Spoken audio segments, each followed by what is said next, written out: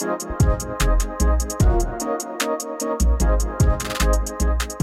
guys, and welcome to podcast 2 of The Black Lodge.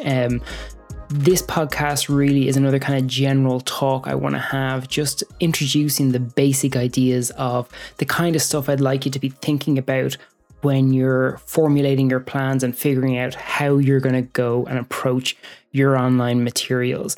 One of the greatest things about this whole situation is that while it does take a bit of learning, is you can do most of this yourself. You can actually take control of how your classes are built and structured yourself in a way that you may not have been able to do in a live classroom before. So whether it's the most simple solutions of recording yourself using your phone, using a standalone microphone to improve the quality of your audios, whatever it is, you can choose how much or how little you want to take control of your material. One of the core fundamentals I completely believe in is that you know your students better than anyone else does. And that's a great thing. So the best thing that someone like myself or any other professional can do is to help show you different approaches and introduce you to different tools that you can use to better filter your teachings into an online environment. That's what we do. We provide a torch that can help you find your path, but it's important that it's your path that you find and not some path that we just arbitrarily lay out that you've got to kind of squeeze within. I don't want to do that kind of thing. But there's also a warning that comes with this newfound freedom is there's the danger of people who jump in too fast. Now, of course, time is tight and absolutely we all need to get going and working on this stuff as soon as possible. But what I'm trying to do here is to help you guys avoid some of the problems, nightmares, mistakes, pitfalls that I fell into over all the years I've been working in media. They're the same mistakes for all of them. There isn't the time for you to go through all those learnings yourself. So where possible, I'm going to try and introduce you to some ideas and try and warn you off some of those dead ends that are just going to suck up that time you have, so that the time you spend building these classes is as productive and as positive as possible.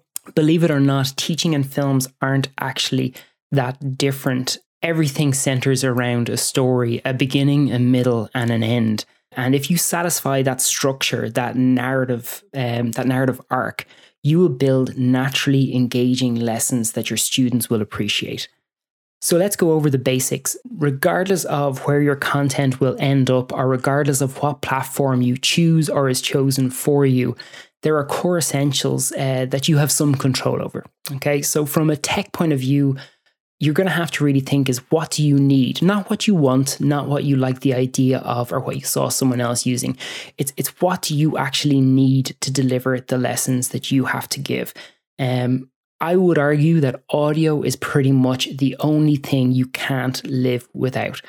Whether it's video, whether it's a slide presentation, obviously a podcast, audio is the centerpiece. And even particularly with video, you can get away with not great video, but you can never get away with bad audio.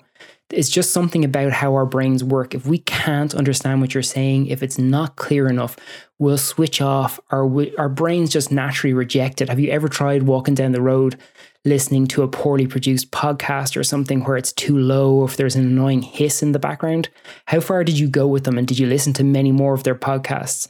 And then are there other ones which perhaps maybe the content wasn't that great, but it sounded good and it sounded professional and it was just easy to listen to? So audio is going to be a centerpiece of whatever learning approach you choose. The other question is visually, are you going to need yourself to be seen? Do you want to record yourself? And honestly, this could be a very simple question, or it might be a more complex one. Obviously, some materials could really benefit from seeing the lecturer. Maybe there's stuff you have to demonstrate. Maybe there are certain concepts that are easier for you to express through using your hands and gestures. But also for other people, it can be down to just your personal teaching style and personality. If you are an expressive person, then maybe you feel it's quite important that you can get that energy across on camera so that your students can see that and pick up on your energy. So this is really something that you need to decide. Using video does add a little bit more effort to it. But once you get a good video set up that you're comfortable with, it shouldn't really add much more effort afterwards. So definitely something to bear in mind. And when it comes to video, don't just kind of think it's either all video or no video. It doesn't have to be like that. Maybe you think that doing like a 60-second video introduction to a lecture could be enough, just so that the student has a chance to see you and engage with you. And then you could switch over to full screen slides and just audio for the rest of the presentation. Or it could be that maybe you appear at the end just to wrap up the points. Or what can be nice is even at different parts during a presentation, just to pop in yourself and actually just go a little bit deeper into a topic. Or if there's a little aside that you want to talk about or a point you want to highlight, just the fact that you're switching from slides to the video of yourself is enough just to wake up the people's minds and just make them pay that bit more attention.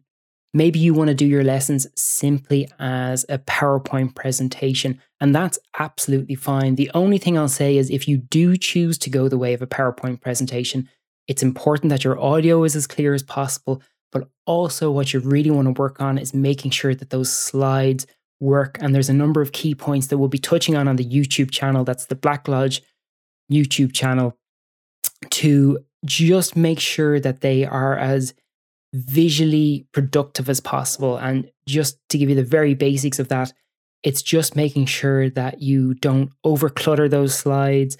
It's making sure that you use contrast and other tips efficiently so that it's always clear to the person watching what information you want them to see. There's nothing worse than a busy slide where someone's talking for about 15 minutes and nothing changes, because it can be very hard for us to tell where our eyes should focus. We shouldn't really have to think about that. You should be helping us know. So simply by reducing the contrast, so just by fading out certain areas and bringing another part to the foreground, that's enough that says, hey, we're looking over here now, and your students will thank you for it. And maybe you don't need slides at all. Maybe your presentation, your lecture, your session, whatever you want to call it, could be 100% audio. So basically a podcast. And this can work for many, many things, particularly theoretical type subjects. But have a think about it, because if it is something that doesn't really benefit from a visual point of view, or if your slides are going to be very sparse and not have a huge amount of information on it, maybe it's better that everyone's full focus goes into just listening to your ideas. Podcasts are a wonderful way that students love to engage with nowadays, because it means that they can really use them wherever they want, whether they're doing it on their commute, when they're out for a walk, whether they're sitting at home. And I know you might think you prefer that they're sitting at a desk with their pen and paper in their hand, but that doesn't mean that they can't do that afterwards. If it's something as casual as a podcast, they're far more likely to actually just pop it on and have a listen and probably re-listen. And if you get them to listen in that way and they're interested, then they're more likely to go back and do another pass through it. And that's when they'll take their notes. But already they've got a buy-in and they're interested in the materials. We've just got to look at how people engage with these things in a different way. And the truth is, I'm sure some of you may be skeptical about whether something like a podcast can deliver the level of learnings that you're used to delivering. And the honest truth is, no one really knows. I've read up on some of the research in these things, but most of it is pretty basic and not overly tested in the real world. I think this year is going to reveal a lot about what does or doesn't work. So for the time being, until we know more, I would be quite open-minded on these ideas and just go with it. If it stops working, you can change it. If you record a podcast and you don't think it worked, you can build slides afterwards and you can just insert that audio into PowerPoint. So things are flexible. Don't, at this early stage, don't limit yourself. Try everything. And the only other thing as well that we're going to have to think about is whether you're going to need to edit your work. Now, I know there's a knee-jerk reaction people tend to have where they feel like, well, of course I want to edit my work. I don't want any mistakes or any fluffs going out there. It'll be embarrassing. I don't want to put out bad information. You're going to have to pull back a little bit on that. It's not that editing can't be done, but it takes a lot of time, a lot more than you probably expect if you haven't already done some editing. So it's not that it's impossible, but I would say save it for when it's really, really necessary. In a lecture theatre, when you make a mistake, you don't just walk out of the room, walk back in and start from the very beginning. You just correct yourself. You say, hold on a second, actually, or maybe I lost my place, or you apologize, and then you move back on. And honestly, that's enough. And in fact, in an online environment, which can seem like a somewhat sterile environment sometimes, it can actually be a plus that you make mistakes or smudge a word and correct yourself. The reason being is it reminds the students that you are a human being, that there is a real person at the other end of this. There is a danger for online learning to seem overly clinical. And we connect with humans, we don't connect with robots. So what you see as flaws and negatives actually may be a great thing for your lessons that keep people engaged. And the more you're talking like yourself, the more you hit your natural rhythms, the more we're going to pay attention. If you start sounding like a perfect robot, we're just not used to it. Call it evolution. We're not used to engaging with perfection. We're much more interested in people who fluctuate and change and adapt to situations. You don't have to decide any of these things right now. I just want to introduce the ideas that there's options available to you, and I don't want you to feel pigeonholed by whatever options you've chosen or that you're choosing right now. Maybe some of your sessions will need video, some will need just audio, and maybe then you'll have another week that will be a combination of video, PowerPoint presentations, and maybe even a catch-up podcast afterwards, or an interview you do with someone that just adds to the information. What you really need to do is assess each challenge on its own merits, and don't feel like you can't adapt and change in between each sessions. The students are more than capable of adapting. They are so used to receiving information from such a vast array of media and just different content delivery machines. It won't faze them for a second. So don't be afraid to tailor each week to what works best for you and what works best for the material. Now, this week, I'm going to start uploading the first couple of videos that deal directly with some of the tech challenges of a couple of the things we talked about there. They just walk you through the options available, and these will vary from the very cheap to free, such as like using your phone or free editing software that you can download and create a professional production if you really want to, all the way up to paid software that you can buy that can give your work that extra bit of polish. But more important than that, there is something else that we need to consider for each and every online session that we create. The students, your students. For me, this is the centerpiece of all decision making. You know your students, you know what connects with them, and even if you don't, you know what doesn't connect with them. So we need to design the classes for them. If your concentration and if your guiding light for all these classes is the student and their experience and the flow of how you're going to teach them, I guarantee you're going to make great, engaging content. It's so important to put yourself in their shoes. For the first years, I think it's definitely going to be the hardest because they have no tangible connection to their course or college or lecturers. But regardless of what year it is, just be aware that they are sitting somewhere on a device trying to learn. And that could be out in a park, it could be in a noisy-ish library, it could be at home with a child beside them. So it's much more varied than it would be in a traditional classroom. And we need to be aware of that. The communal experience of the classroom has instead shifted to what is now much closer to a one-on-one learning environment.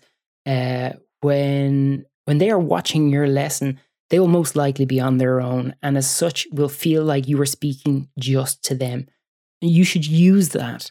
Do speak to them. Speak directly to them when you can.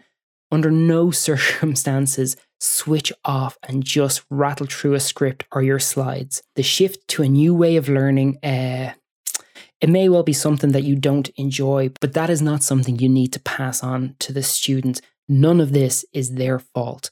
They need their teachers now more than ever, and so it is up to us to try as much as possible to find workable solutions so that their education is just as good as the students pre-COVID-19 got. So before you start recording your lectures, before you go too far down the road of class plans, I'm going to ask you to test a few things out.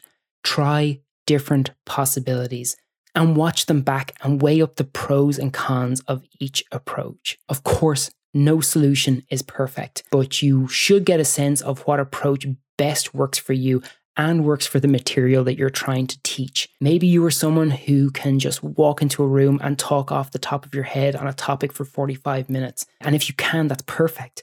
Maybe you need some bullet points to help keep yourself focused, to make sure you stay on point. Or maybe you're someone who needs to take the time to actually type up a script that you can review in advance and will just read through it when you're doing a recording. All of these options are possible if you follow the tips that I'm going to lay out over the next coming of weeks. But I'd ask at this early stage for you to try them all. Even just for a 5 or 10 minute chunk of something, even just pick one topic and try give yourself a heading. Try talking off the top of your head for 10 minutes. Then maybe you write 4 or 5 bullet points and give that same talk again, but using the bullet points. And then maybe write a script out and read it out afterwards and watch each of these back and see the difference. See which works for you. Maybe one didn't quite work this time, but you feel that with a bit more effort, you could probably really nail that approach. There is no right or wrong. It's just about finding the one that works for you. And lastly, on a personal note, I want to finish on the fact that to most people, it probably seems obvious, except when you're thinking about it yourself. The truth is, no one likes looking at themselves on camera and no one likes hearing their voice played back to them. All we see and hear is our flaws. We look weird because the only version of ourselves that we're used to seeing is ourselves mirrored in a bathroom mirror. So that version of yourself you're used to seeing, that's not actually really you, but that's what you're used to seeing. So that's why it looks strange when you see yourself play back on video. And when it comes to the sound of our voice, the sound that we hear when we speak is our voice echoing around in our chest and our head. So that's not actually what we sound like to other people. When you see a video or hear yourself talking, that's what you really look and sound like. There's really only one thing you can do when it comes to this, and that's let it go. You just need to lose any sense of vanity you have over these things. And I know that's easier said than done, but it is the only way to get beyond it, because that's not what's important here. What's important is the information and how well we can express it to the students. That way that you look and sound, that's the way everyone else sees and hears you all the time. Yes, that's right. All your past students, all our loved ones, even the barista who makes you your flat white in the morning. Yes, I'm afraid that's what they see and hear. And you know what? It doesn't bother them at all. It's just our own personal inhibitions. So if it's fine for them before we had to look at ourselves, it's just as fine now. There's no escaping it. We just need to get used to it. And the more you can push through these personal inhibitions, the more you will be yourself and the better your delivery will be. Now we'll talk more about being yourself in the next podcast, but for now, I just want to let these ideas float around in your mind a little bit. You don't need a perfect solution. You don't need to be perfect yourself. You just need to be open to try. And if you keep the student experience as the guiding light in your class plans, you're going to do great. Okay, guys, that's it for this week. Thanks so much for listening. Next week, we're going to talk more about being yourself and finding that voice, but also I'm going to talk a bit about editing and when it's necessary and when it's not. If there's any particular topics you would like me or anyone else to address, feel free to send them on, contact us directly, and we'll do our very best to engage with them, whether we just mention them in a podcast or maybe we can do a standalone piece on them. Always do get in touch, subscribe to our podcast, subscribe to the YouTube channel to see all the videos we're going to be putting up there, and we look forward to talking to you next week. Bye, guys.